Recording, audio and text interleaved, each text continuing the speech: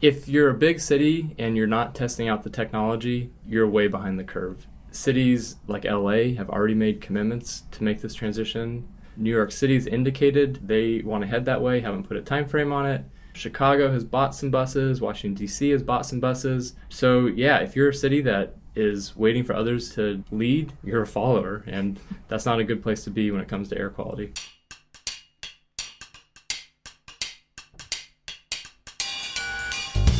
Welcome to the Got Science podcast. I'm your host, Colleen MacDonald. So today's topic is really cool. We're talking about electric buses, and I'm hoping they catch on in a big way, so I no longer have to breathe nasty exhaust while I'm riding my bike in the city. I did do a little digging around to see if there are electric buses in the plan for Boston. I'll tell you what I found out and how I found it out after the interview.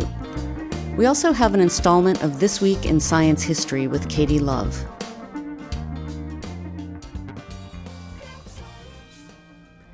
If you've ever visited San Francisco and taken a ride on one of the city's famous cable cars, you've enjoyed some electric-powered California public transportation.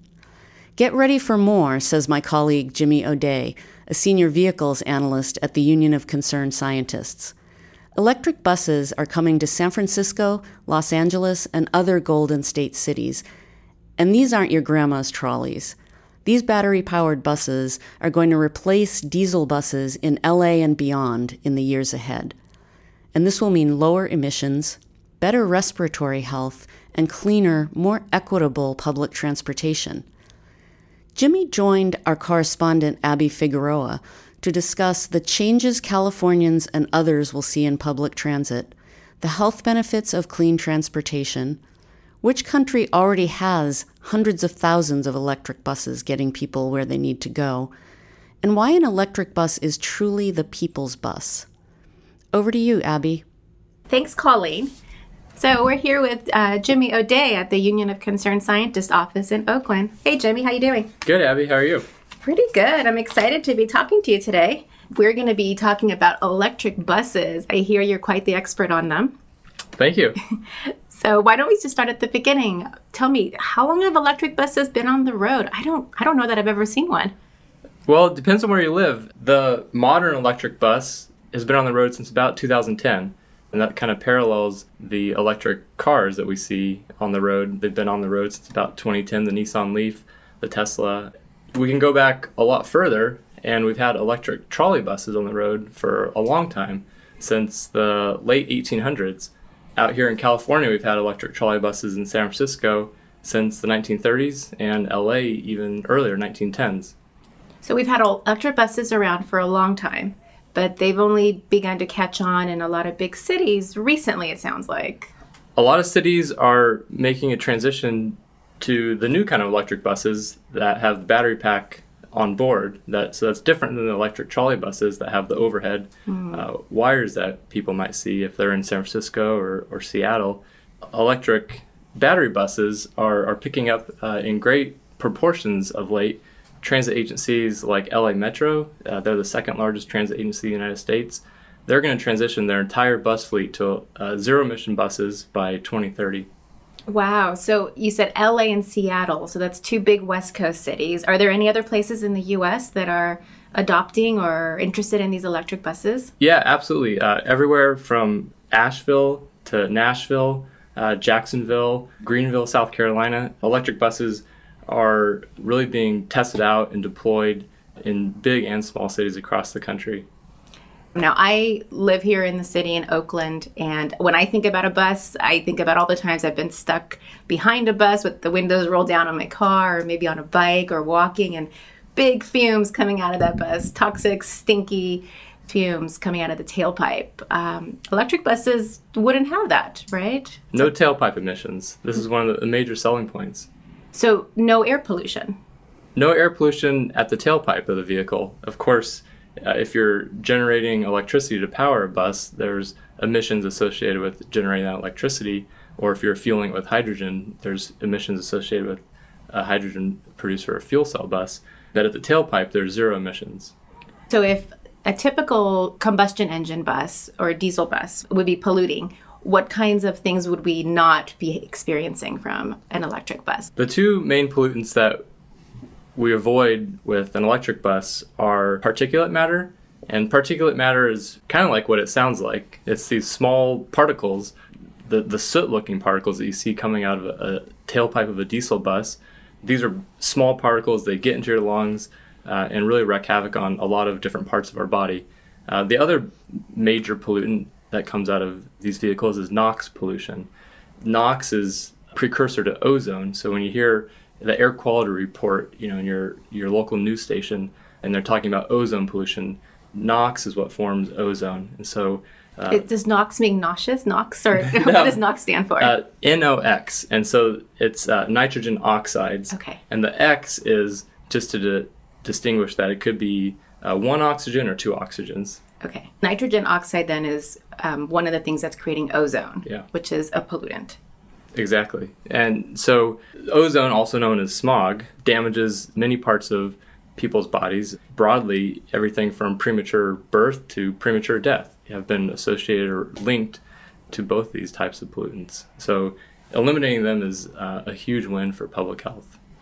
So just on the pollution benefits alone, electric buses sound great. Absolutely. Great improvement to the city life. Are there any other benefits to electric buses? The other main one is global warming emissions. So a battery electric bus on the average grid in the United States has significantly lower emissions than both diesel and natural gas buses. So compared to diesel, a diesel bus compared to the national average grid today has 2.5 times more global warming emissions than a battery electric bus. Wow. So that's a big improvement as well. That's a huge improvement. If these buses are running on batteries and they don't have global warming pollution, but those batteries, these must be really big batteries. This is not like a little electric vehicle. You need a lot of power to move that bus around and to be running all day. So those batteries exist then? Yeah, so it's really just the same batteries you have in a car, but just more of them. So nothing in particular that's unique about them compared to what's, driving around in a Chevy Bolt or a Tesla or whatnot. And those batteries are strong enough then to go up and down hills, and you don't need to stop and charge them while we have bus passengers on the bus, do you? No, absolutely not. These batteries, the buses have ranges today of several hundred miles, depending on the route and depending on how many batteries you put on the bus, that can handle the loads of most every route out there. There are some buses that do this fast charge where they will stop and charge for 5 minutes, and those buses have fewer batteries on them. And so it just depends on the transit agency which strategy they want to take. So there aren't a whole lot of buses, though, on the road. So, if we were to electrify all of our buses, we know there would be air pollution benefits, but since there aren't a whole lot compared to how many cars there are on the road, what kind of impact will they really have on climate?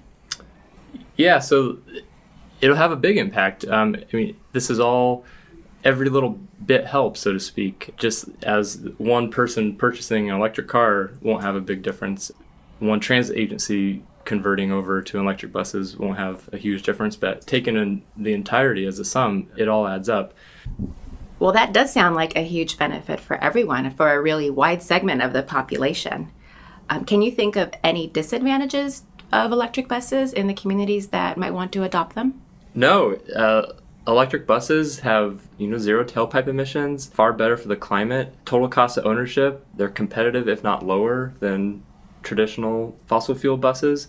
So, with any new technology, there's a learning curve to adopting, new technology. You see some operators at transit agencies are skeptical of the new technology, just like they were skeptical 30 years ago of natural gas buses when agencies were making a transition from diesel to natural gas. So, really no. Any new technology, there's going to be a learning curve. Critics, I guess the fossil fuel, the natural gas industry has latched on to some of the early bumps that some of the electric buses have experienced, but to me, no. This is all stuff that's going to be overcome, already is overcome. There's hundreds of these buses on the road in the U.S., thousands, hundreds of thousands overseas. The technology's here, it's ready. It's interesting that you mentioned natural gas, because I do remember years ago when a lot of the buses were switching over to natural gas. There was signs on the buses that would say, that it's a cleaner fuel. So how do electric buses actually match up to natural gas buses, which we know those are cleaner than diesel? Yeah. So are they that much better? Is it really worth it? Yeah, so compared to diesel, natural gas has lower emissions of particulate matter and NOx. But compared to diesel, from a climate change perspective, natural gas offers really little to no benefits. Pretty similar climate emissions as diesel. And that all depends on what the amount of natural gas leaks are in the pipeline. Small increases in leaks and natural gas is actually much worse than diesel. So those brandings of clean vehicles on these natural gas buses is actually false advertising these days when we have electric buses that are significantly cleaner. Across the country, an electric bus, the climate emissions range from about 20% to as much as 85% lower than a natural gas bus. The national average is about 50% lower. So that's the climate. So significant benefits on climate. And then, of course, zero tailpipe emissions from electric buses. So really, electric is the best technology. And, we're going to see a lot of transit agencies make that transition. And buses, since they're bigger vehicles, they have a lot more pollutants per mile than a car does, on the order of a couple hundred times when you're talking about air pollutants. So there'll be significant benefits right away from just the air quality perspective. But thinking broadly, a heavy bus is pretty similar to a truck in a lot of ways.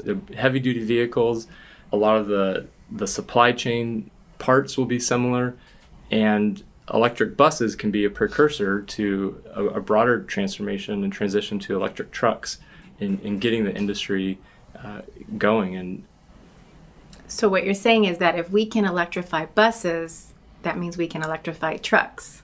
Absolutely. It's a great place to start. And other similarities are, a transit bus follows, a fixed route.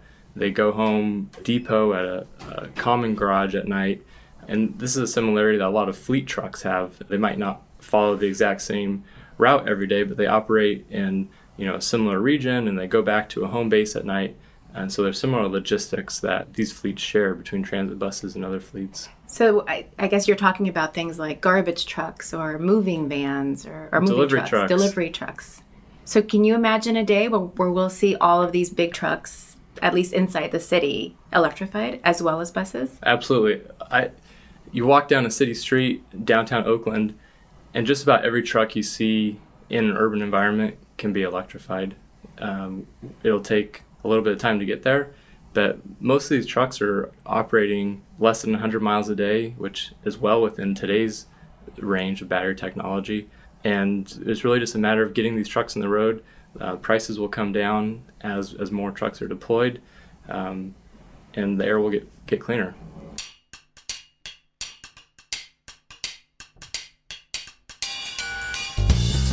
We'll be back with the second half of our interview in a moment.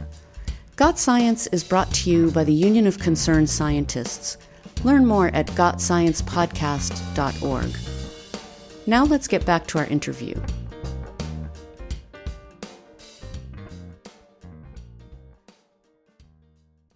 So what you're saying is that all these really exciting changes are coming to cities all across the U.S. We've mentioned Asheville, Nashville, Seattle, LA, that we might be seeing electric buses and electric trucks in the cities soon enough.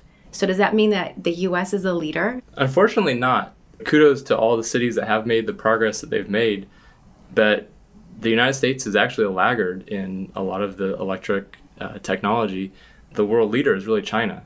There today are several 100,000 electric buses already deployed in China. For comparison, the United States has total buses, diesel, natural gas, everything, about 70,000. So, for one, there's a lot more buses in China to begin with. But two, they are light years ahead of us in terms of electrifying. Not just buses, electric trucks. They've obviously had air quality issues in China, and they're going after it in a big way. So we have some catching up to do, is what I'm hearing you say. Absolutely. Are there cities here in the U.S. that have not made commitments to electrifying buses where they should? They're just obvious candidates for it?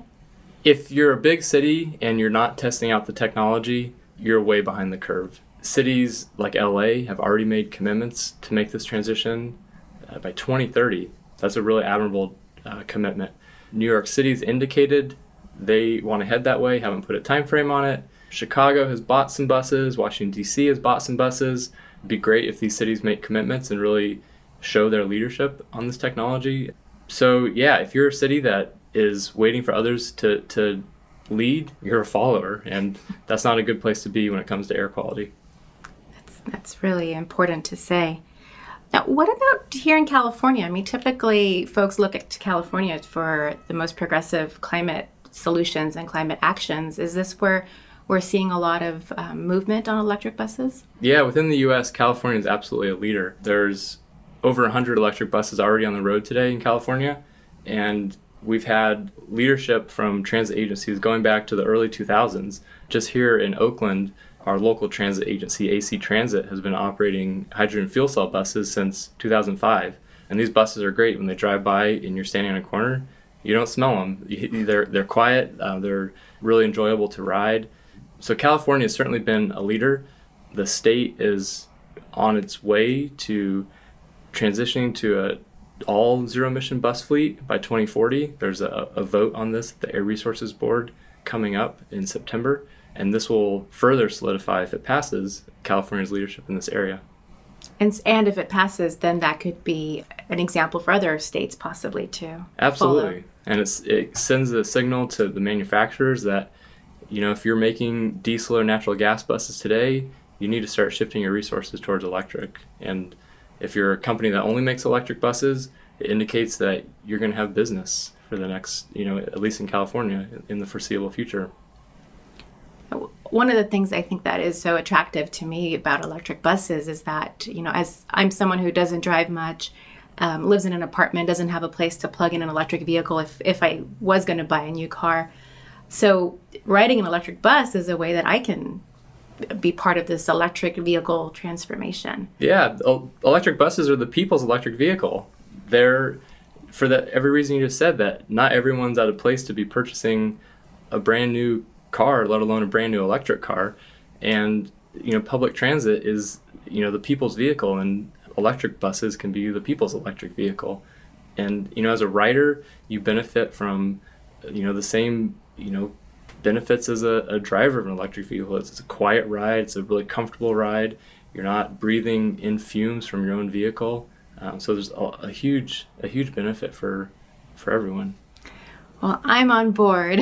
So how do we get more of these electric buses in our local cities? What do we have to do? Who do we have to call and write to? Yeah, so we need leaders of transit agencies to step up to the plate. This is what we've seen in Los Angeles and Seattle, that their transit boards have made bold commitments and are leading the way. And so if you live in a city and your transit agency hasn't been doing something on this, show up to the next transit agency meeting. These are public agencies, and they have public meetings, and get up to the public comment period and make a 2-minute statement saying your community deserves electric buses just as much as the next one.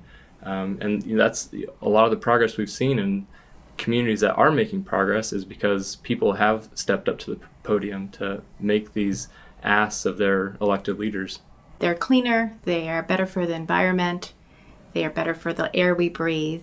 Now, are they less expensive? Yeah, so the cost is always a question that comes up.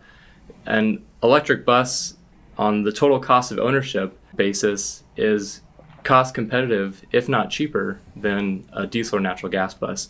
And so there's a lot of caveats to, depending on your electricity rate for where you are, and how many miles the bus drives, and what the route is, and these sorts of things that make the cost calculations different for every transit agency and whatnot. But the total cost of ownership, which is really the bottom line, is looking pretty favorable for electric buses today. And we've seen trends that electric vehicles as a whole are getting much cheaper every year with declining battery costs. And so while the purchase price of an electric bus is still higher than a diesel or natural gas bus, the total cost of ownership is there, if not better. So, and over time, they should be getting cheaper to purchase and cheaper to operate then, as it's cheaper to fuel them with electricity that's coming from renewable sources. Exactly. So electricity, there's certain things that utilities need to also start thinking about these large electric vehicles coming onto their grid, and they haven't traditionally designed electricity rates with these vehicles in mind. So just like many utilities are offering electricity rates for electric cars specific to those vehicles, we need to see that for heavy-duty electric vehicles to account for something that the utilities didn't have on their radar when those rates were designed. Well, this sounds pretty intense, but exciting, and I'm glad to know that people like you are working on this really important issue. So one more question, Jimmy, just to wrap it up. Have you ridden an electric bus before? What was it like? I have. I've logged actually over 100 miles on an electric bus. They're incredibly fun to ride. I was lucky enough I got to take one from the downtown LA area out to Lancaster, California as part of a tour, and got to ride this bus through LA traffic. We started near the beach and got on the highway, of course, famous LA traffic, stop and go highway, and then up over a fairly decent highway grade, past a couple diesel trucks up the grade. You were going faster than the trucks. Faster than the trucks. And Awesome. This is always like a myth that people have, electric vehicles, can't perform or whatnot. They're actually, it's totally the opposite. Electric vehicles have advantages over diesel and natural gas in terms of acceleration and whatnot. So the bus, we drove 75 miles one way, bus charged while we did this tour, and then it drove back another 75 miles. And so the bus itself, it started at the factory and drove home. So it had done 300 miles in one day itself. It charged only during the tour, which was, maybe 3 hours total, and was a quiet ride. You could have conversation the whole time.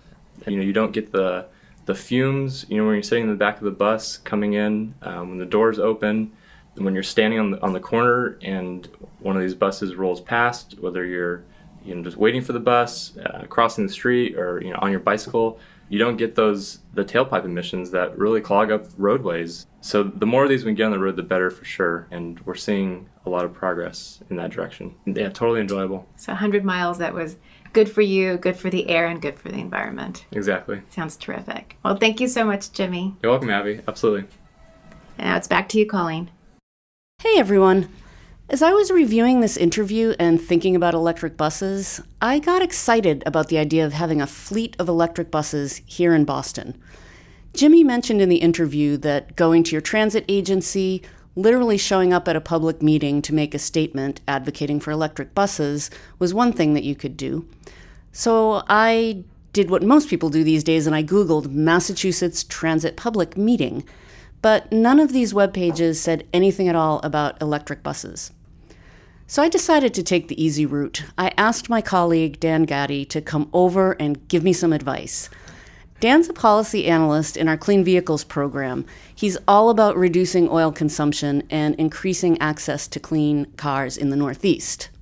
So Dan, thanks for popping over. Thank you very much, Colleen. It's great to be a part of the podcast. Tell me first off, what's going on in Massachusetts, and is there a plan for electric buses in Boston's future? Yeah, so I think in general, Massachusetts is making progress. The MBTA did recently purchase 5 electric buses for the Silver Line. That's obviously progress. But in terms of, really being able to take on the whole sector, I think we are running a little bit behind.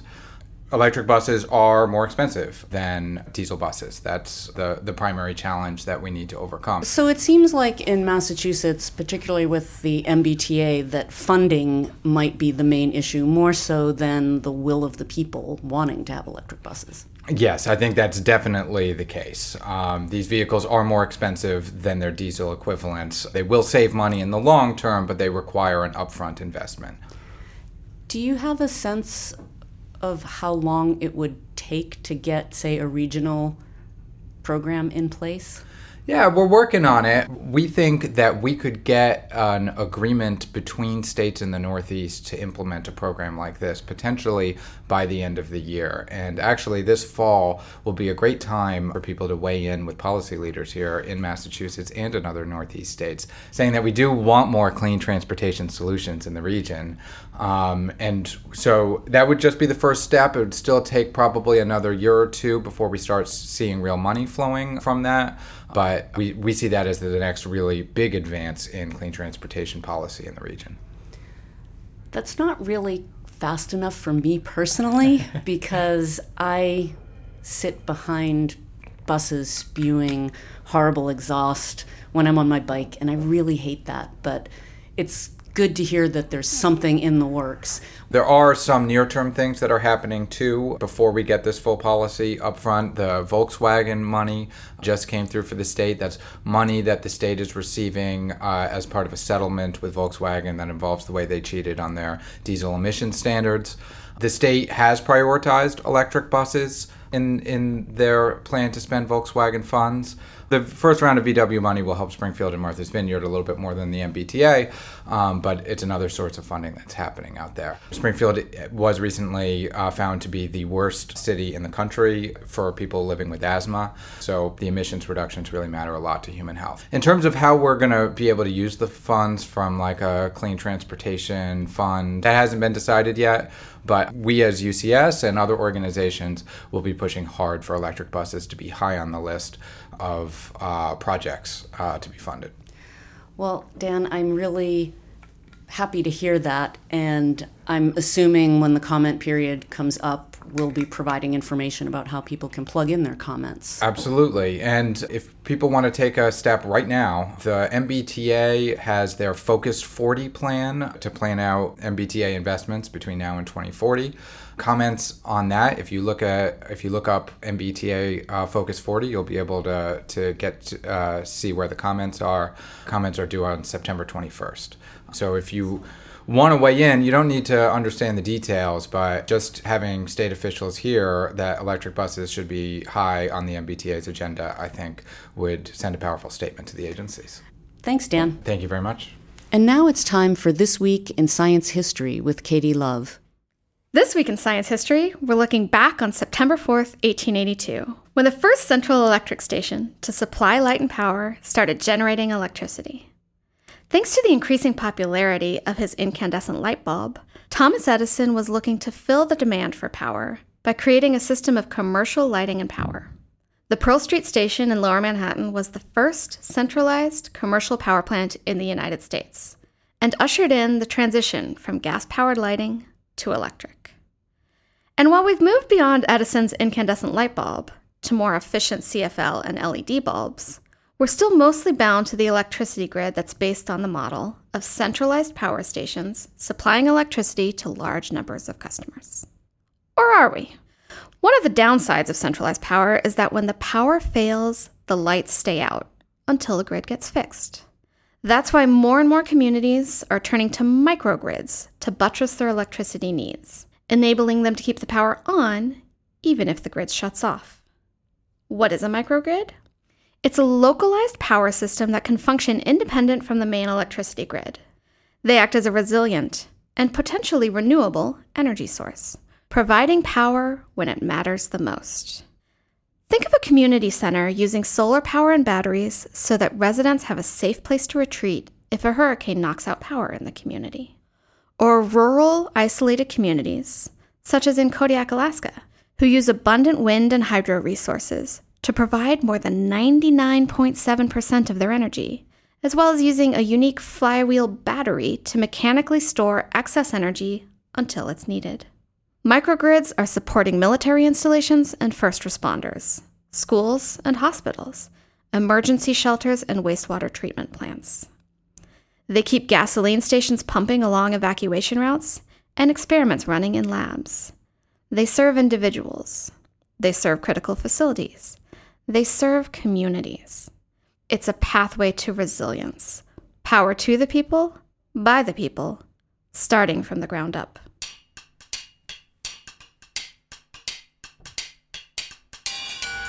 Well, that's it for this episode of Got Science. Special thanks to Dr. Jimmy O'Day and vehicles analyst Dan Gaddy. Our correspondent is Abby Figueroa. This Week in Science History was brought to you by Katie Love. Editing by Omari Spears. Music by Brian Middleton. Our executive producer is Rich Hayes, and I'm your host, Colleen MacDonald. Thanks, and see you next time.